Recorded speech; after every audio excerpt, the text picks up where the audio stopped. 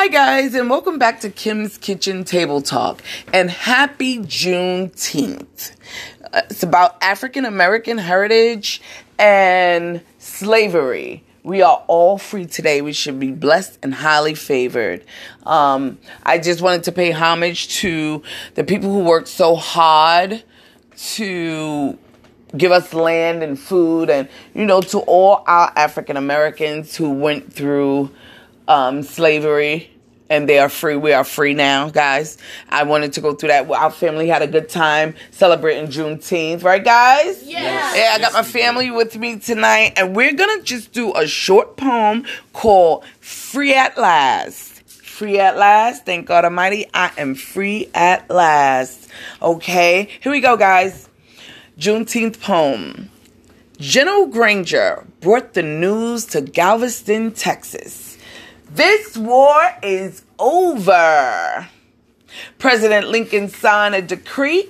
The Emancipation Proclamation declares all who live in bondage here shall all be free.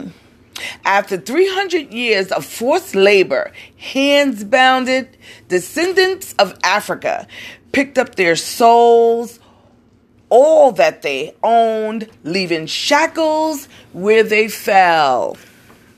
Thank you, Jesus. On the ground, headed for the nearest resting place to be found, some went no further than the shack out back. Oft only a lean to shed, hard ground for a bed. Hard labor, no pay, but the will to survive. Though they wouldn't call it their own, they still declared, "This is my home," to the nearest place of the Lord, to some hollow place in the bush.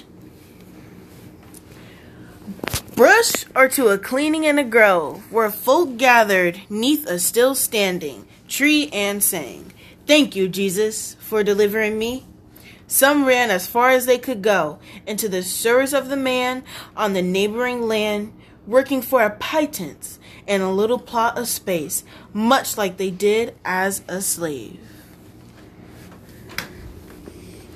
Some made a beeline for nearest saloon, singing a song, picking a tune, toasting the Union and Lady Luck, setting the foe, dancing the jig and the buck, patting themselves on their whip-scared backs, corrosion from the night into day. Some went to the way of the river, following the Rio Grande, or swimming the up-following Mississippi, hastening to get as far as they could.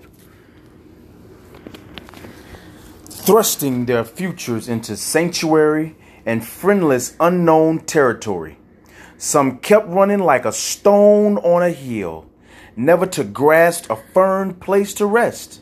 Some even went to the promised land, wherever they went alone or abreast.